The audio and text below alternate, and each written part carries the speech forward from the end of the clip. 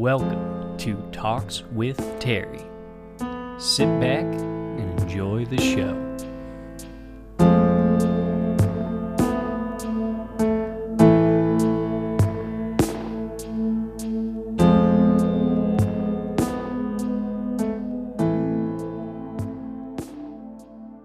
Hello and welcome to another episode of Talks with Terry. As always, I'm Terry and today is the last day of October. I am recording this on Halloween. It is the end of our month of spooky here on the show, and I think this month has been a great success, especially with the rollout of the new show format and the topics that we've been covering.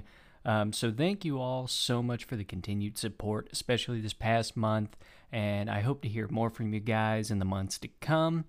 We're going to get right into some of the new topic that we have, our final spooky topic, and then near the end I will reveal sort of what the general idea is for November's topic. So stay tuned for that. But these past few weeks, we've gone over some interesting topics in the name of the Halloween season. We did the haunted town in southern Illinois, Alton, which was awesome for me to research. We did sort of a look on the horror genre out there and all of the subgenres that you find, especially in horror cinema, but also some in horror fiction in general. We did some good old-fashioned scary stories, which, you got to do that in the spooky season, especially as we are, moving into sitting around the campfire or the bonfire. What's better than having some scary stories in there?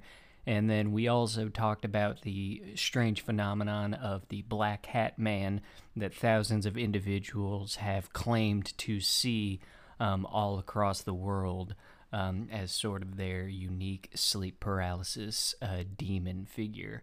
So it's been great having to go over this stuff. It's been great researching it. I have found it all very fascinating, and I hope you guys have enjoyed listening to it as well. But today, in honor of the most terrifying and exciting holiday of the year for most people, we are going to take a look into one of the most horrifying concepts in all of human belief. This place, this physical or metaphysical place, has rested in the minds of people since the beginnings of our collective thought as human beings. It is a realm that inspires fear and anguish for people in every major faith in the world. It is the spawning ground for thousands of horrors from the deepest corners of our imaginations. So today we enter into the deepest, darkest, most infernal realm ever known, hell. Just so you know, this whole thing, it's not going to be me evangelizing anything. I literally went to Wikipedia, I looked up hell, and I scrolled through and read sort of the different versions of hell that are out there in various faiths across the world and throughout history. And I wanted to sort of look through them, see where the idea sort of comes from, and see how different people interpret it, and really, what is the point of it all? Because it is a really fascinating and unique concept as far as spirituality is concerned. So starting off, let's get into sort of the main idea and sort of a little bit of where the term hell comes from. So the realm of hell, in many religions, it goes by many different names, but it is usually a location where the souls of the deceased are tormented for their transgressions in life. So for some religions, such as Christianity, hell is an actual place that the soul is sent to be tortured for all of eternity, with no end. And in other religions, some of them have a more cyclical spiritual system like Buddhism or Hinduism. They might describe a place where the soul might be trapped while they await their next reincarnation cycle. And then there are the religions that they don't really have a definite version of hell, but they instead speak of a place where all the dead people reside, like the underworld, which we will talk about. So, starting off with a little entomology for those who like words or the history of where words come from.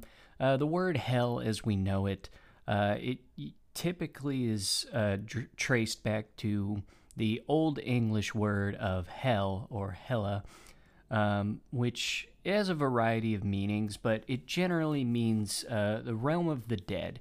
It's also connected to the Norse god, who is called Hel, and she watches over the realm of the dead in Norse mythology, which is also called Hel. Some pieces of fiction, or some people call it Helheim, but some just refer to it as Hel.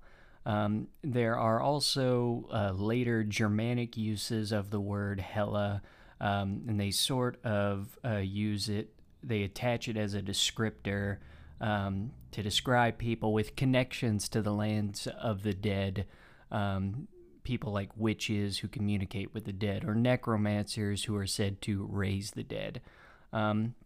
Later on, some religions, especially the more monotheistic ones, the Abrahamic Christianity, Islam, and Judaism, they adopted a version of hell that had multiple layers or regions engulfed in fire and inhabited by demons. And this version of hell soon became the realm of eternal punishment that many people associate it with today. It's where you get sort of depiction of it in all of our popular culture, and as far back as the poet Dante, in his Divine Comedy, his whole section on Inferno, where he goes through the different layers of hell. And it's the same thing. It's the various rings. There's a lot of fire and torment and blood and gore and all of that.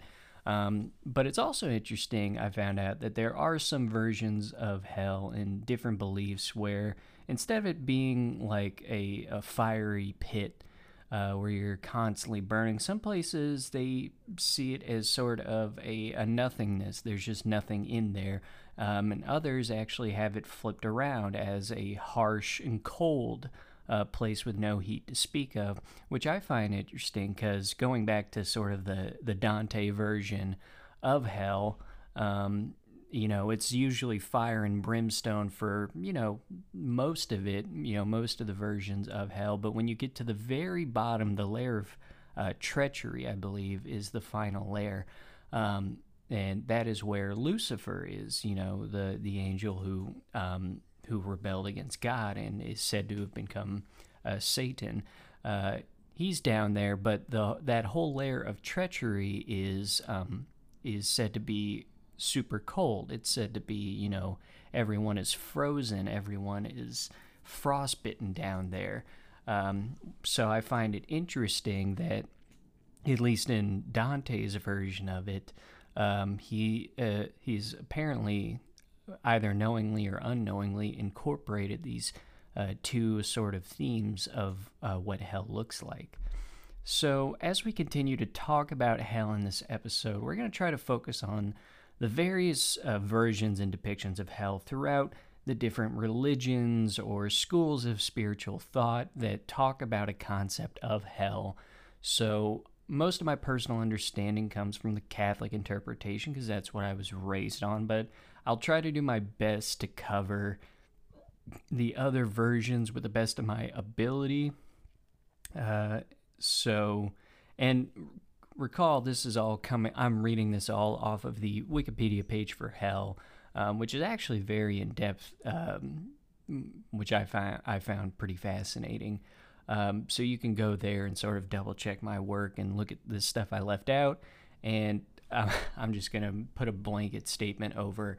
There's going to be some there's going to be some other, there's going to be some words, some language that I don't know how to pronounce because they are from different languages, and I am very much a white male from Midwestern United States. So I apologize to anyone who maybe knows the correct pronunciation, and I might get it wrong because people are kind of particular about that. So without further ado, let's start. We're going to go through the polytheistic religions. Polytheism is, of course, it's a religion that has multiple gods in it, or godly figures in it. And so starting in the continent of Africa, so Africa, it's a continent with rich history. It offers us many different tribes and cultures with various spiritual beliefs. There are some similarities between them, but there are their fair share of differences, especially when it comes to their own versions of an afterlife as well. So in Swahili mythology, their version of hell is called Kuzimu, which is said to be a cold place of the dead that is believed to originate. The concept of it is believed to originate from Islamic merchants that were trading in the cultural regions at the time. Now, in the Serer, or Serer, Serer religion, that comes from Senegal in West Africa. It gives us a version of an afterlife with no location, and it's not equivalent to Western versions of heaven or hell. Instead, for them, spiritual fulfillment of oneself, it's found by closely following their doctrine while they are alive, their sort of belief system. And what happens is that this allows a person's soul to easily travel through this realm called Janu, Jaaniw, Janu. It's known to be the sacred dwelling place of the soul in the Serer doctrine, or the Serer belief system. And it's where one's ancestors reside, and there's great attachment to the ancestors and the spirit of the ancestors in a lot of African belief. And so to reside with one's ancestors in this spiritual realm in the afterlife is sort of the highest praise. It's the closest to a heaven that members of this faith can get to. Now, it is said that those who don't follow the doctrine, or who do wrong or anything, they are said to become wandering souls in the afterlife, and they're just unable to find the way to their ancestors, and so they sort of wander that astral plane through all eternity. And then finally, we have the Yoruba people of a location in Nigeria. They have a similar belief in afterlife, where souls are confined to one of two different realms. It's said that the good-natured people are brought to Orun Baba Eni, which is called the Heaven of Our Fathers. So similar, it is a realm that is supposedly inhabited by one's ancestors. But the wicked, the ones who've done bad in life, are confined to Orun Apadi, which is called the Heaven of the Post threads, something along those lines. But yeah, it's kind of the same thing. It's a different version of the afterlife, where you're not with your ancestors or anything, and so in a way that is meant to be torturous. So moving on, we have a view coming out of ancient Egypt, and this view, from what I understand of after reading this, is that Egypt obviously they had different periods of certain belief systems, and so it's kind of all over the place, but it it offered a differing view of sort of what the afterlife was, and it looks like here, so it said that later on there was more of a moral fitness that was put into the belief system or the afterlife system of someone who would die. So it says here, at death, a person faced judgment by a tribunal of 42 divine judges. If they had led a life in conformance with the precepts of the goddess Ma'at, who represented truth and right living, the person was welcomed into the heavenly reed fields. If found guilty, the person was thrown to Amit, the devourer of the dead, and would be condemned to the lake of fire. The person taken by the devourer is subject first to terrifying punishment and then annihilated. These depictions of punishment may have influenced medieval perceptions of the inferno and hell via early Christian and Coptic text. Purification for those considered justified appears in depictions of Flame Island, where humans experience the triumph over evil and rebirth.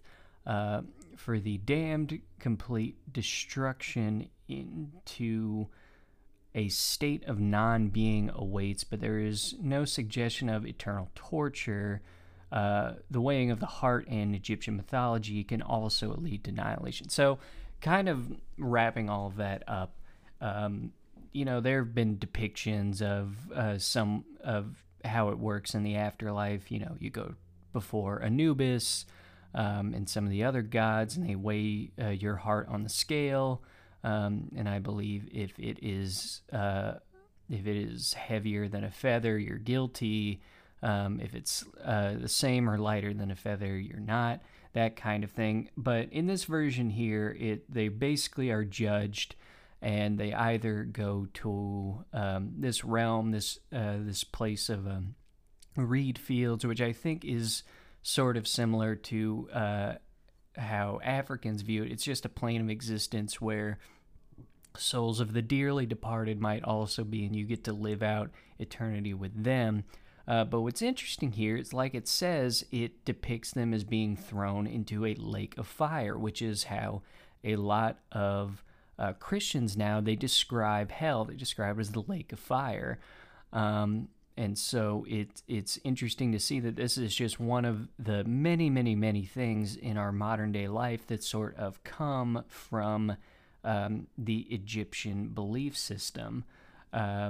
And how it all works. But what's also interesting here is that I think this is applying or saying that for the tormented people thrown into the lake of fire, is that once they go through their period of torment, they then suffer an annihilation. Instead of them being tormented for all of eternity, like in other versions of hell, they get tortured, and then they are sort of banished from existence. They're sort of wiped away, like completely gone. That's it for you, the final death. And that's an interesting concept to me, because so much of when we talk about either just the afterlife in general, or these realms of heaven and hell and everything, I think for early believers, one of the reasons they started talking about this idea of an afterlife is because the idea of just plain death is scary. The nothingness, the end on the other side. And so this idea of, well, no, the life keeps going. It just keeps going in a different form. I think that's why that concept sort of takes hold in the histories of all of these religious beliefs. But it's just interesting that, certain beliefs, these ancient Egyptian beliefs, had this idea of sort of a final end, something it's not eternity, but just the complete end of your entire existence. I find that very interesting to talk about.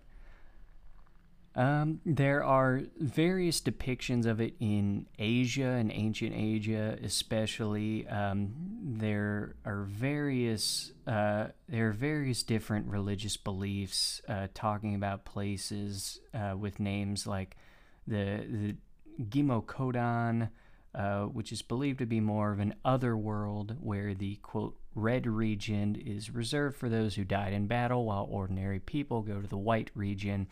And the Dharmic religions, they have places like Kalichi or Naraka. According to a few sources, hell is below ground and described as an uninviting, wet, or fiery place reserved for simple people in the Ainu religion. This is stated by a missionary called John Batchelor.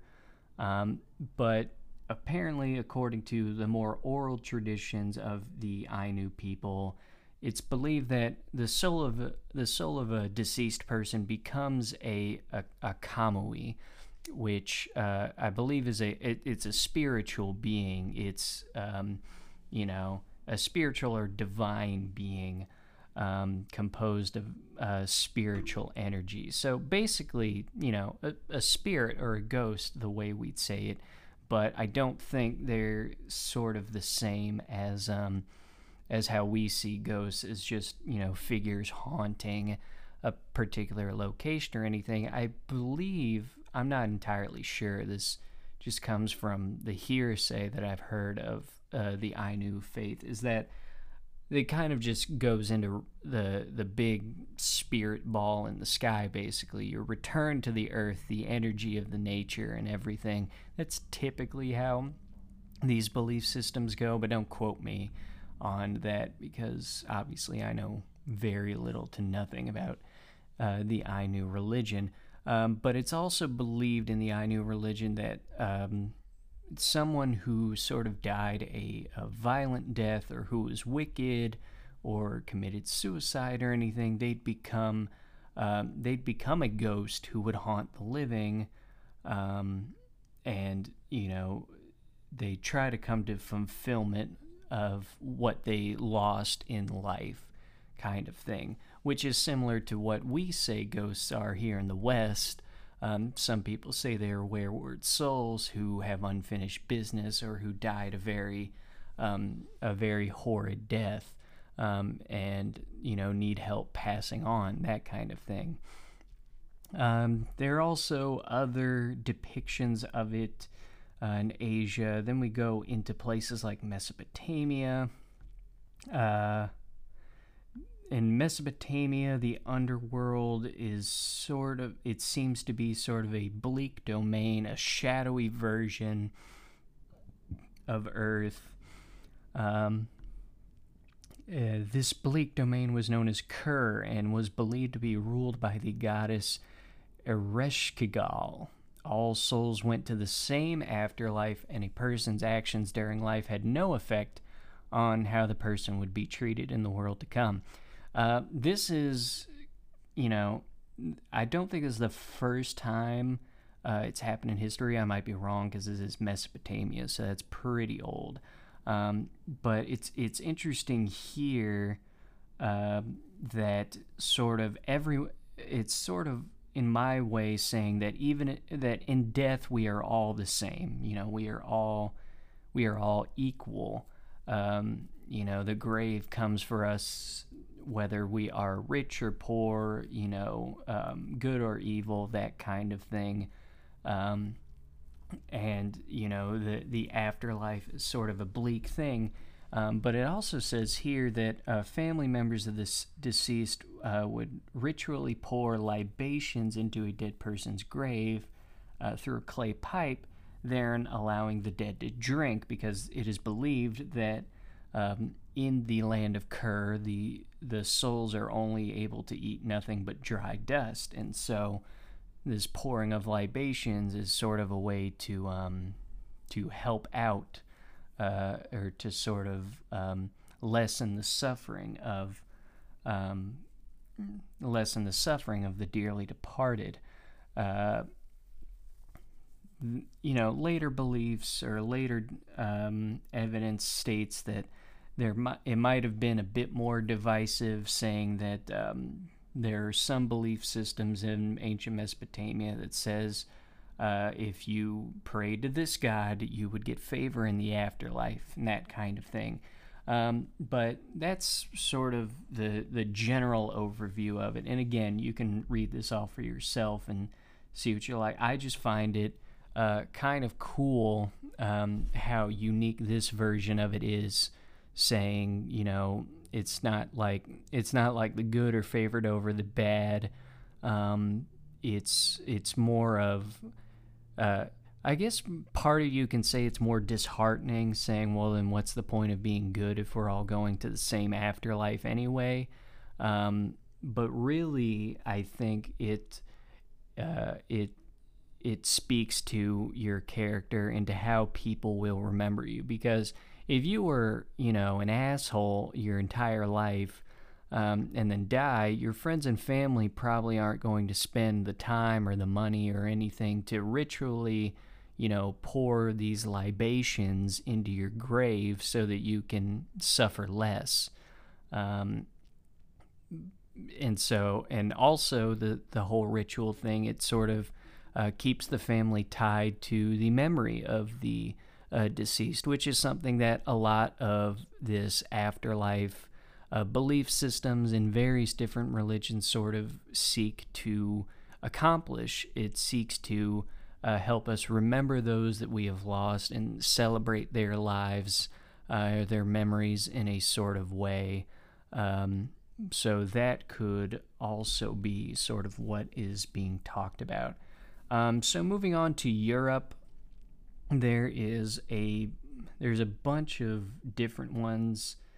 There's so many different ones to talk about, and I don't think we've already talked about the Norse version of hell, the afterlife, ruled by the god Hel, the realm of hell or Helheim. And from my understanding is that basically everyone goes to Helheim. Everyone goes to hell. Just when they die, it's very much just the realm of the dead where the dead go. The only difference is that the individuals who were, like the Vikings or anyone who believed in Norse mythology, said to have been a brave warrior who died valiantly in battle or anything, they might be welcome to Valhalla, the Hall of the Gods, to, help Zeus, or not Zeus, wrong pantheon, to help Odin in the Battle of Ragnarok, where all the souls will go and fight all of the monsters and other realms that seek to destroy the gods during Ragnarok, and, it goes on from there. There's a great series, I think it's still on Netflix right now, it's called Myths and Monsters. It sort of goes over the mythic tales that we have all grown up with throughout history of, King Arthur, the gods, all those tales of mythology and everything, and sort of how they connect to us as human beings. And they talk about, in the context of the end of the world, they talk about the story of Ragnarok and go deeper into the Norse faith. And so I recommend that. But going into Greece and Rome, in Greek mythology, below heaven and earth, and there is also Pontus, there is Tartarus, so Tartarus is sort of the version of hell in the underworld. It's either described as a deep, gloomy place, a pit, or an abyss, used as a dungeon of torment and suffering that resides within Hades, which is the entire underworld, but is also the god of the underworld, Hades. In the Gorgias, which was written by Plato, the philosopher, He wrote that the souls of the deceased were judged after they paid for the crossing of the river of the dead, and those who received punishment were sent to Tartarus. As a place of punishment, it can be considered a hell. The classic Hades, on the other hand, is similar to the Old Testament version of Sheol, which I think we'll talk about when we get to the Jewish version of it. And then the Romans later adopted the views because basically the Roman pantheon was the same as the Greek pantheon. They had a tendency to just take people's gods and use them for themselves. And so they have their similar version. But yeah, this is where we get the concept of things like paying the ferryman or anything. You know, you're paying Chiron, the boatman, over the river Styx, that kind of thing. And so that's why I believe they would put either gold coins under the deceased person's tongue, or I think that's also why some people had the coins over their eyes to pay this sort of ferryman, so that you could safely cross the river Styx. Moving on, we're going to go into the Abrahamic religions. Again, these are the big three that people talk about when they talk about religion: Judaism, Christianity, and Islam. And we're going to sort of talk about it. So Judaism, according to this, it doesn't have a specific doctrine about the afterlife. It does have some more mythical or orthodox tradition describing a place called Gehenna, or Gehenna. Gehenna is not hell, but originally a grave, and in later times a sort of purgatory where one is judged based on one's life, their deeds, or rather, where one fully becomes aware of one's own shortcomings and negative actions during one's life. The Kabbalah explains it as a waiting room or an entryway for all souls, not just the wicked, just all souls. The overwhelming majority of rabbinic thought maintains that people are not in Gehenna forever. The longest that one can be in there is said to be 12 months. However, there have been exceptions to the rule. Some consider it a spiritual forge where the soul is purified for its eventual ascent into Olam Haba, or the world to come, which is said to be heaven. It is also mentioned in the Kabbalah where the soul is described as breaking, like the flame of a candle lighting another, the part of the soul that ascends being pure and the unfinished piece being reborn. So there's a lot of stuff sort of going on here, but I think it sort of all comes back to this idea of, and this kind of goes into the Christian idea too, of sort of the end of the world. There's this belief that when the world ends, all of the dead souls will be resurrected and sort of brought into heaven. So in Judaism, it might just be that that when a person dies, their soul is placed into this waiting room and sort of comes to understand their lives and their shortcomings within their lives, but they're waiting for the moment in the spiritual future where all souls are brought into this idea of heaven. That also might be a possibility. According to Jewish teachings, hell is not entirely physical. Rather, it can be compared to a very intense feeling of shame. People are ashamed of their misdeeds, and it constitutes suffering which makes up for the bad deeds. When one has so deviated from the will of God, one is said to be in Gehenna. It is not meant to refer to some point in the future, but to a very present moment. The gates of Teshuvah, return, are said to be always open, so one can align his will with that of God at any moment. Being out of alignment with God's will is in itself a punishment according to the Torah. Now, I like this version of it as well, that the concept of hell, or I even like this saying in the concept of sin. It's not necessarily like a check mark against your soul that guarantees you passage or an eternity of torment into hell. I think instead the idea of sin is this pulling away from what it means to be close to God, or to a godly presence. Because, if you indulge yourself in life, in all of life's physical nature, the physical love, the money, the wealth, everything, that is tangible to you, then I believe that your version of hell would just be something similar. It would be an eternity with these tangible feelings, or these tangible sort of desires, but instead that keeps you away from sort of quote unquote God's light, we'll call it, which to some people it's the higher realm of understanding. It's why some people spend their lives seeking knowledge, or meditating on it, or living their lives in a certain way, because there's that higher understanding that goes by so many different names, that human beings are trying to rise to.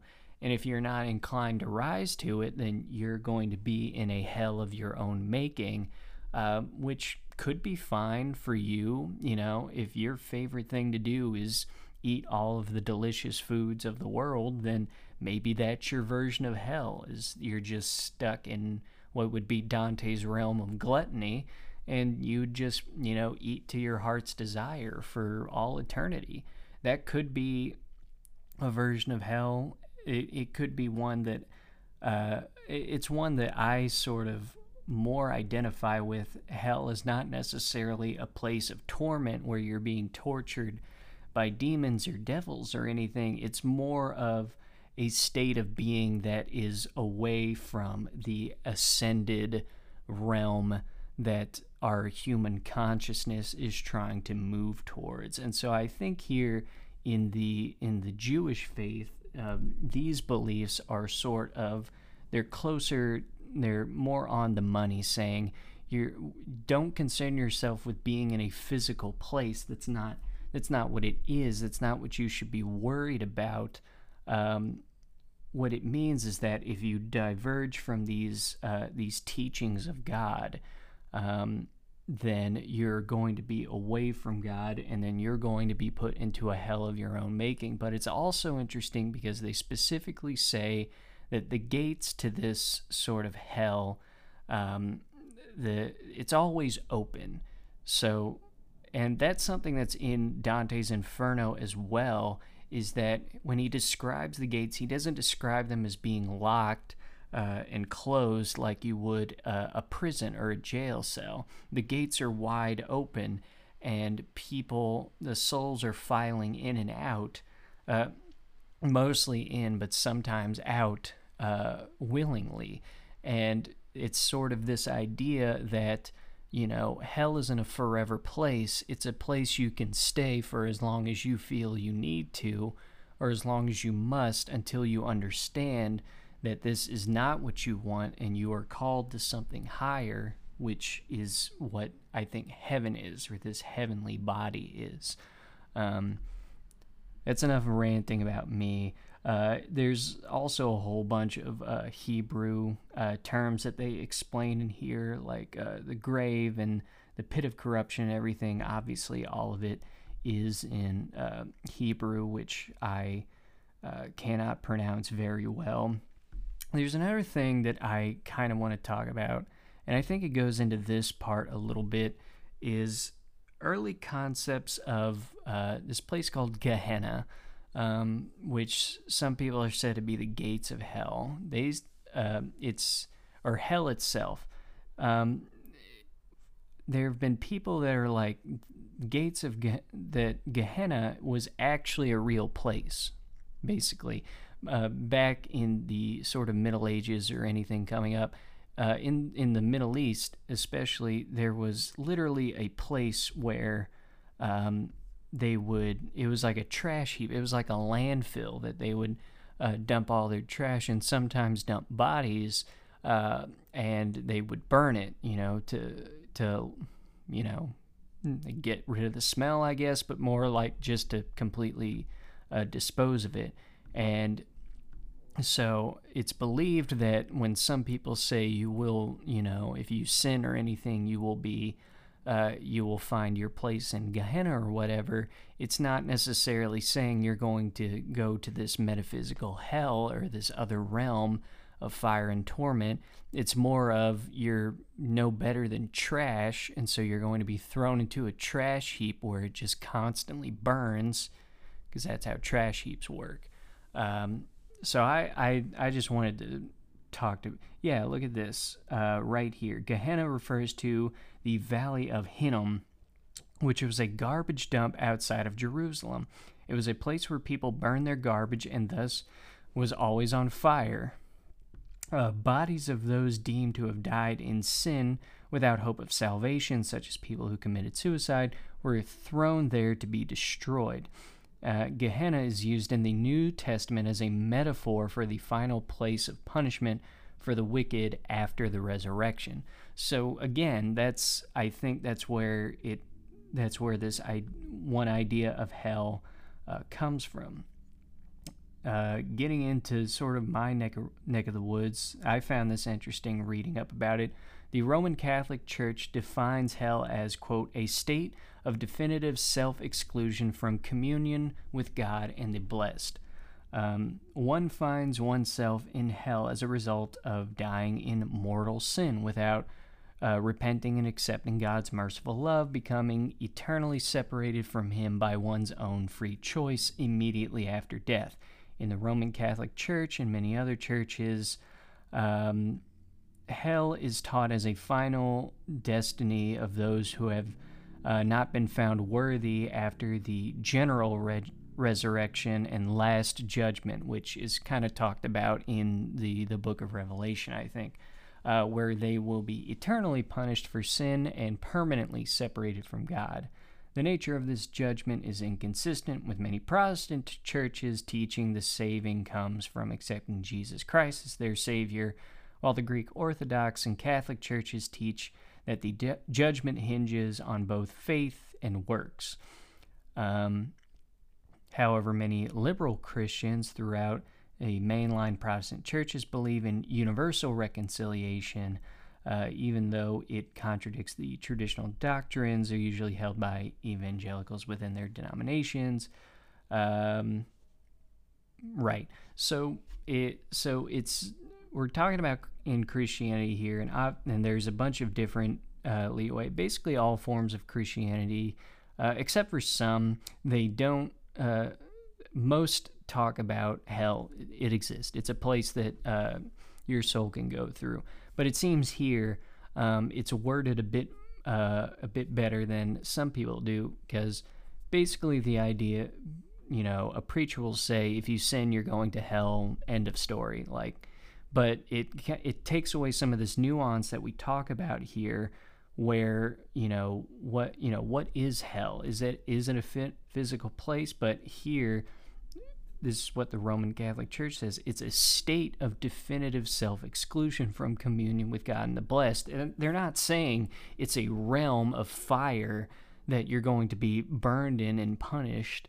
That's sort of one concept of it, but what they're really meaning is hell is when you deliberately say to yourself, I'm not dealing with God or any of what He's talking about. I'm living in sin. I'm not going to be sorry about any of it or accept God's love or anything like that. That is sort of what their concept of hell is. And so, to some people, I might be considered in hell because I haven't gone to church in a while, to be honest. But it's not necessarily that I have stopped believing in my faith. I just don't practice it as much as I used to, and that's because I'm trying to learn more about it for myself or anything. So, but anyway, it's interesting that even in Christianity there are so many different versions of what hell is. What I also found interesting is that Christian theologians subscribe to the doctrines of conditional immortality. Conditional immortality is the belief that the soul dies with the body and does not live again until the resurrection. So, as with other Jewish writings, the New Testament text distinguishes two words, both translated hell in older English Bibles, Hades and Gehenna, where God can destroy both body and soul. A minority of Christians read this to mean that neither Hades nor Gehenna are eternal, but refer to the ultimate destruction of the wicked in the lake of fire and consuming fire after resurrection. However, because of Greek words used in translating from the Hebrew text, the ideas sort of come up differently. The Hebrew words for the grave or death or eventual destruction of the wicked were translating using Greek words, and later text became a mix of mistranslation and everything. You can go and look up my Bible literalism episode way back, because it kind of talks about the same thing. There's so many different translations and everything, it's hard to tell what the real one is or not. Christian mortalism is a doctrine that all men and women, including Christians, must die and do not continue and are not conscious after death. Therefore, annihilationism includes the doctrine that the wicked are also destroyed rather than tormented forever in a traditional hell or lake of fire. Annihilationisms they're directly related to the doctrine of conditional immortality, the idea that a human soul is not immortal unless it is given eternal life at the second coming of Christ and the resurrection of the dead. So basically what this is saying is that when you die, you're not immediately going to heaven or hell or anything like that. You're basically just dead. You might be placed in what people call purgatory, the idea of purgatory, which is kind of this middle state, which some people like to call it a way station, where that's where you're judged, that's where you sort of get all your sins read out to you, and then you move on to either heaven or hell. So that could be what this annihilationism thing is that everyone dies and everyone stays dead. They're nowhere in heaven or hell, but when the second coming is brought into play and all the dead are resurrected, that's when it starts being like, okay, well, now you go to heaven or hell. And there's so much more to cover, and I can't get to all of this, even though it's kind of interesting to think about. So I'm gonna move on to some of these last ones, because this is gonna be a long episode.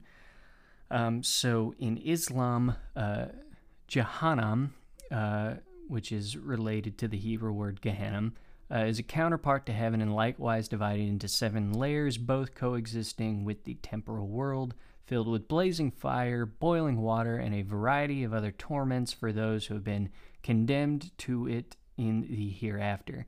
In the Quran, God declares that the fire of Jahannam is prepared for both mankind and jinn, and I think jinn are sort of their version of demons, sort of. After the day of judgment, it is to be occupied by those who do not believe in God, those who have disobeyed his laws or rejected his messengers. Enemies of Islam, quote-unquote, are sent to hell immediately upon their deaths. Muslim modernists downplay the vivid descriptions of hell, common during the classical period, on one hand reaffirming that the afterlife must not be denied, but they're also asserting that the exact natures are unknown. So basically they're saying, hey, a lot of people used to talk about hell pretty vividly, but we know it's there, we believe it's there, but we don't know the specifics about it, so we're not going to act like we know the specifics about it. Other modern Muslims continue the line of Sufism as an interiorized hell, combining the eschatological thoughts of Ibn Arabi and Rumi in Western philosophy. Although disputed by some scholars, most scholars consider Jahannam to be eternal. There is belief that the fire, which represents the own bad deeds, can already be seen during the punishment of the grave, and that the spiritual pain caused by this can lead to the purification of the soul. Not all Muslims and scholars agree whether hell is an eternal destination or whether some or all of the condemned will eventually be forgiven and allowed to enter paradise. So it's very similar to the Christian idea of hell, and it has some mention of sort of Jewish thought, I believe, in there. But it seems kind of all over the place, which I kind of like. I like that it's not 100% set in stone, and it doesn't seem like they are all 100% in the Islamic faith, at least. They don't seem... they seem to want to constantly question it and keep it more fluid, which I think is nice. I think a rigid doctrine it can be kind of damaging in the long run because it doesn't really grow and shape with new discoveries or new knowledge or new belief structures or anything, and then that kind of ends up creating some serious conflict down the road here. Let's see. Over hell, a narrow bridge called As-Sirat is spanned. On Judgment Day, one must pass over it to reach paradise, but those destined for hell will find it too narrow and fall into their new abode. Iblis, the temporary ruler of hell, is thought to be residing in the bottom of hell, from where he commands his hosts of infernal demons. But what's interesting is that, different from the Christian belief system, this version of hell, which is, I guess it's closer to the Islamic version of a Satan who controls all the demons, they don't rage war on God or anything. This entity really is only against humanity itself. Further, this dominion in hell is also his punishment. And that kind of just goes into a bit more a bit more of what it is. It goes into the different stages of punishment mentioned in the Quran, which I love. It just starts with Gehenna, and then it just goes like 5 different versions of fire, and then abyss. It's Gehenna, fierce blaze, crushing fire, raging fire, scorching fire, and then a furnace, and then you're in the infernal abyss. That is metal as hell. I kind of want to see if I can just look up videos about it and learn a bit more. It goes into a lot more about the Islamic version as well, and I say you guys should definitely check it out. You should check out all of these religions just outside of the concept of hell also, because I'm very fascinated to learn about these and how similar they are as well. Is kind of interesting. I've been going pretty long. I'm gonna try to get through. I'm going to mainly get through. I'm going to get through Buddhism and Hinduism here because I think those are the other big two. There are a bunch of other smaller denominations and faith systems on this Wikipedia article that you can also look into. I just don't think I'd probably have to go another hour or half an hour at least if I were to talk about them. But let's go through here. Let's see. Buddha teaches about hell in vivid detail. Buddhism teaches that there are 5, sometimes 6 realms of rebirth, which can be further subdivided into degrees of agony or pleasure.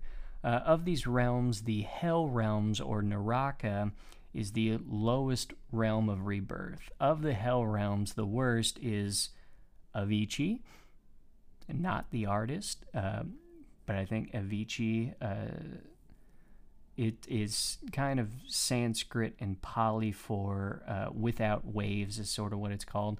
The Buddha's disciple, Devadatta, who tried to kill the Buddha on 3 occasions, as well as create a schism in the monastic order, is said to have been reborn in the Avicii hell. Like all realms of rebirth in Buddhism, rebirth in the hell realms is not permanent, though suffering can persist for eons before being reborn again. In the Lotus Sutra, the Buddha teaches that eventually even Devadatta, the guy who tried to kill Buddha 3 times, will become I'm going to try. Pratyetka Buddha himself, emphasizing the temporary nature of the hell realms. Thus, Buddhism teaches to escape the endless migration of rebirths, both positive and negative, through the attainment of nirvana. So, the way I understand it in Buddhism, of course, is it is a system of rebirth. You die, you get reborn, similar to depending on how you lived your life, and you keep going until you reach their version of what I'm going to say is godhood, or the higher being of existence, which is nirvana. It's sort of above the physical plane. It's when you're completely spiritually fulfilled, and that's why they have this belief of you're just going to keep going around and around until you get it right, basically. You've obtained everything you need to obtain spiritually, and you get to come to nirvana. And so it sounds like their version of hell. It sounds like an unpleasant place where you can be sort of tormented for a long time, but it's not permanent. You can come back to life. You can be reborn again. And even if you spend time in those hell realms, you can come back and sort of reinvent yourself, I guess, with this idea of rebirth, which I think is also very nice, that option is there. The idea of I like the idea of just the open gates of hell, where if you're bad, or you've done something wrong in your life, you can go in there, you can atone, you can make up for it, and then once you're sort of fulfilled in that sort of sense, and that's all behind you, you get to just wash it all off and say, I'm ready to either ascend to the next realm, to ascend to something better. It's a bit more happier, I guess, as far as a version of hell goes. Going into Hinduism, there are various different, there's some differences, but it's also somewhat similar to Buddhism as well. Early Vedic religion does not have a concept of hell, though Rig Veda mentions 3 realms: Bur, which is the earth, Svar, which is the sky, and the Bhuvas, or Antariska, which is the middle area, or the air, or usually the atmosphere. In later Hindu literature, especially the law books and the Puranas, more realms are mentioned, including a realm similar to hell called Naraka, which we've talked about before. Yama, as the firstborn human, by virtue of precedence, becomes ruler of men and a judge on their departure. Originally, he resides in heaven, but later, especially in medieval traditions, he's mentioned his court in Naraka. Naraka is said to be a place of punishment for misdeeds. It is a lower spiritual plane where the spirit is judged and the partial fruits of karma affect the next life. In the Mahabharata, I know that because of ancient aliens. There's a mention of the Pandavas and the Kauravas, both going to heaven. At first, Yudhishthir, I am not saying any of these right. These are all so much. I am too white for any of this. It is believed that people who commit misdeeds go to hell and have to go through punishments in accordance with the misdeeds they committed.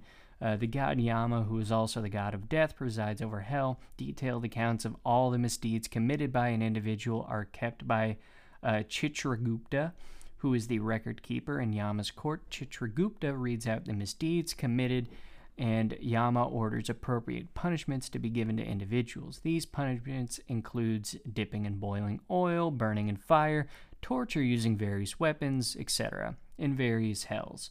Individuals who finish their quota of punishments are reborn in accordance with their balance of karma. All created beings are imperfect and thus have at least one misdeed to their record, but if one has generally led a meritorious life, one ascends to Svarga, a temporary realm of enjoyment similar to paradise after a brief period of expiation in hell and before the next reincarnation, according to the law of karma. With the exception of Hindu philosopher Madhva, time in hell is not regarded as eternal damnation within Hinduism. So, again, kind of similar to Buddhism. There are various realms that one goes through in the reincarnation process, and Naraka seems like one of those where they are judged for their sins in life. They are given punishment equivalent to those sins, and once they have completed all of those, they are able to sort of continue on their journey in the reincarnation cycle. So that pretty much does it. Again, there's a bunch more. There's a bunch more little ones here and there.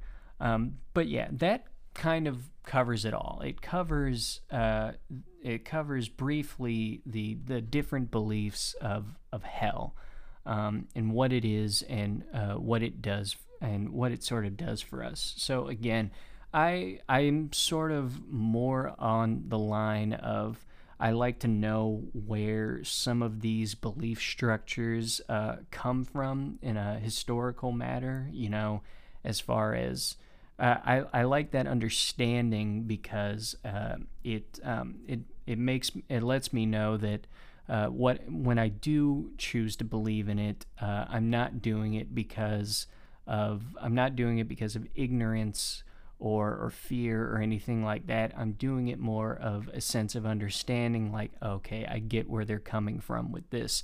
And researching all this stuff in hell, it's just been really interesting, because it shows that sort of my personal ideas of what hell was like isn't too far from the truth. I have this idea for a novel that I'm writing in the future, and it is set in hell, with all of the demons and the tortured souls and everything. But the more I think into it, the more I didn't want hell to be just this stereotypical place of torment and fire, and instead I've turned it into this concept similar to what we talk about, where a sinful soul, when they die, they are brought into a purgatory where they are shown their sins and their transgressions, and through a completely neutral playing field, they determine for themselves if they are, what their afterlife entails, and then they go to their version of hell, whichever one allows them to indulge in whatever afterlife they want. But then the ones who are truly prepared get to go to heaven. But looking at all of these, I think it's just it's part of it, I think, is a way to discourage, obviously, against the evil, the wicked in the world, because again, if you have a religion where everyone gets to go to heaven, then in the mortal world you're going to say, well, what's the point of me treating my neighbor as well as I treat myself? What's the point in giving homage to these gods or this god, or doing all of these things for the service of community? I should just be in the service of myself, right? And do what I want to do in this mortal place, because then I just get to go to paradise. So I think a lot of these earlier religions, they came up with this very similar concept of an afterlife where if you are wicked, your afterlife will also be, it will not be a great place. It will be cold. It will be on fire. It will be uncomfortable. You're going to suffer for what you did. I think it also gives peace of mind to people, even nowadays, that still hold these beliefs, because there are evil people in this world, truly evil people. I listen to a lot of true crime, going into a lot of awful people, and the idea that they can just, some of them, they don't receive punishment for what they did in life, or the punishment they did receive is nowhere near the punishment that they, should have received. And so I think we always like to fall back on this concept of heaven or hell as sort of a way to bring, to sort of tie up these loose ends in a nice little bow, for both the good and the evil of everything. And so I would, this also makes me want to talk a bit more about the different versions of heaven that are out there, or what heaven means for different people. I have a feeling it is similar to this. It's very much the same sort of concept, just told a bunch of different ways. This has been very enlightening for me to see just how similar a lot of religions can be, in terms of these similar concepts such as hell. You talk about all these religions. It's like, oh, they're all so different. They're nowhere near each other, and on some levels they are completely different, and that's what gives them merit, I think. But also, I think it's just worth noting that how similar they are too.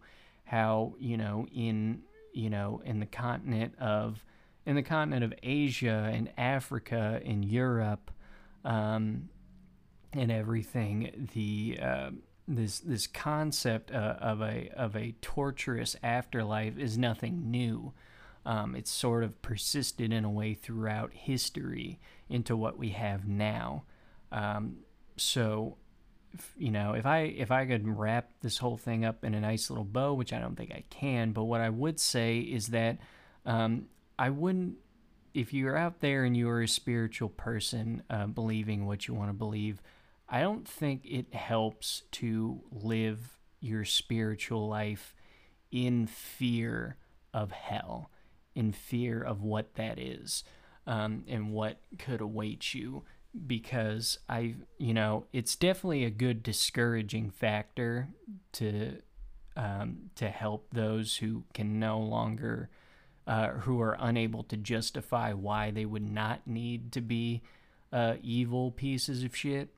But what I will say is, if most of us out there have that capacity to know that what we do is wrong, what we do can affect those around us in a negative way, and so we need to live our lives so that we are not transgressing against one another so much. And we basically just need to live a good life. We need to live lives in which we treat others fairly, we respect others, we strive to help the poor and the weak and the hungry and all that good stuff, and live lives that we can be proud of, and that those we love and care for can also be proud of and look up to us about it. And if we do that, then this idea of hell is never going to, cross our minds or come into our hearts or anything. So again, hell is scary. It is a scary thing, and especially all these movies and books and everything, when it comes to demons or depictions of hell, or the people who said they've had a near-death experience and been to hell, it is all very scary. But I think if you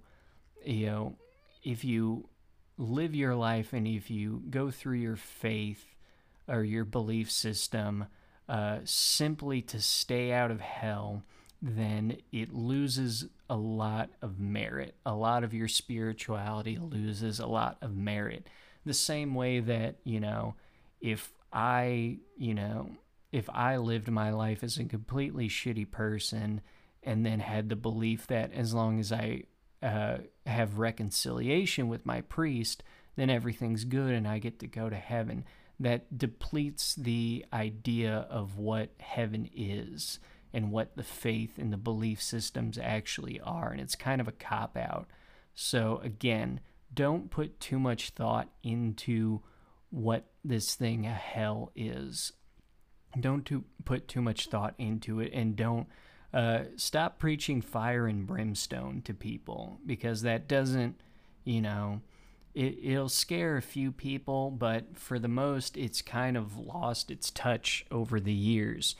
And I think it's more effective to go to someone and preach that, we need to help our fellow man, and we need to come together as a community and stop the evils that plague us, that kind of thing. So without further ado, that's hell. That's all, that's as much as I can go into. This is shaping up to be one of my longest podcasts, but hey, I enjoyed it. I enjoyed reading about it. It was very fascinating, and I hope you guys enjoyed it. I felt this was one of the best ways to sort of put a pin in the last weekend, the last show of the spooky Halloween season.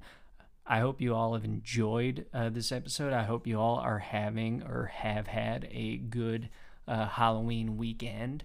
Gone out, done trick-or-treating, if you still do that, gone out to some parties, maybe just sit at home and watch some scary movies. I think that's what I'm going to do tonight. I'm just going to find a good scary movie and, get into the mood of the season before it goes away. So that's going to be it for this episode. As I said, the next sort of topic is in the works for November. What I think I am going to do is it's going to be, and this comes from my other coworker, Terry. She gave me this concept, and I like it a little bit, so I'm going to see if I can run with it this next month. It's going to be a sort of look into Thanksgiving, not both the holiday specifically that we celebrate. We're going to look at its history, we're going to look at its traditions, and we're also going to try to go around and look at some other examples of a Thanksgiving type festival, or how do other cultures give thanks? They don't all do it at the second to last Thursday of November or whatever. When do they do it? What do they do for it? How does it differ from us? So it'll be something hopefully a bit more lighthearted. Maybe not the history of Thanksgiving, but everything else will hopefully a bit more cheerful and lighthearted. And that will, be a good way for us to learn a bit more for this next month. So thank you all so much for listening. I hope I got you excited for this next month coming up. If you want to reach out to me, Tea with Tea podcast on Twitter, that's with me. That's the Talks with Terry podcast. I will check into that every now and then, or better yet, talkswithterry@gmail.com if you want to give me some comments, give me some criticisms, or let me know what you want in terms of a specific episode idea or a more month-long topic idea. I'd be happy to see what I can do with you guys there. But thank you all so much for listening and giving this podcast a try. I hope you all have a very spooky Halloween and a very good rest of your week. As always, I'm Terry. I'll see you guys in November.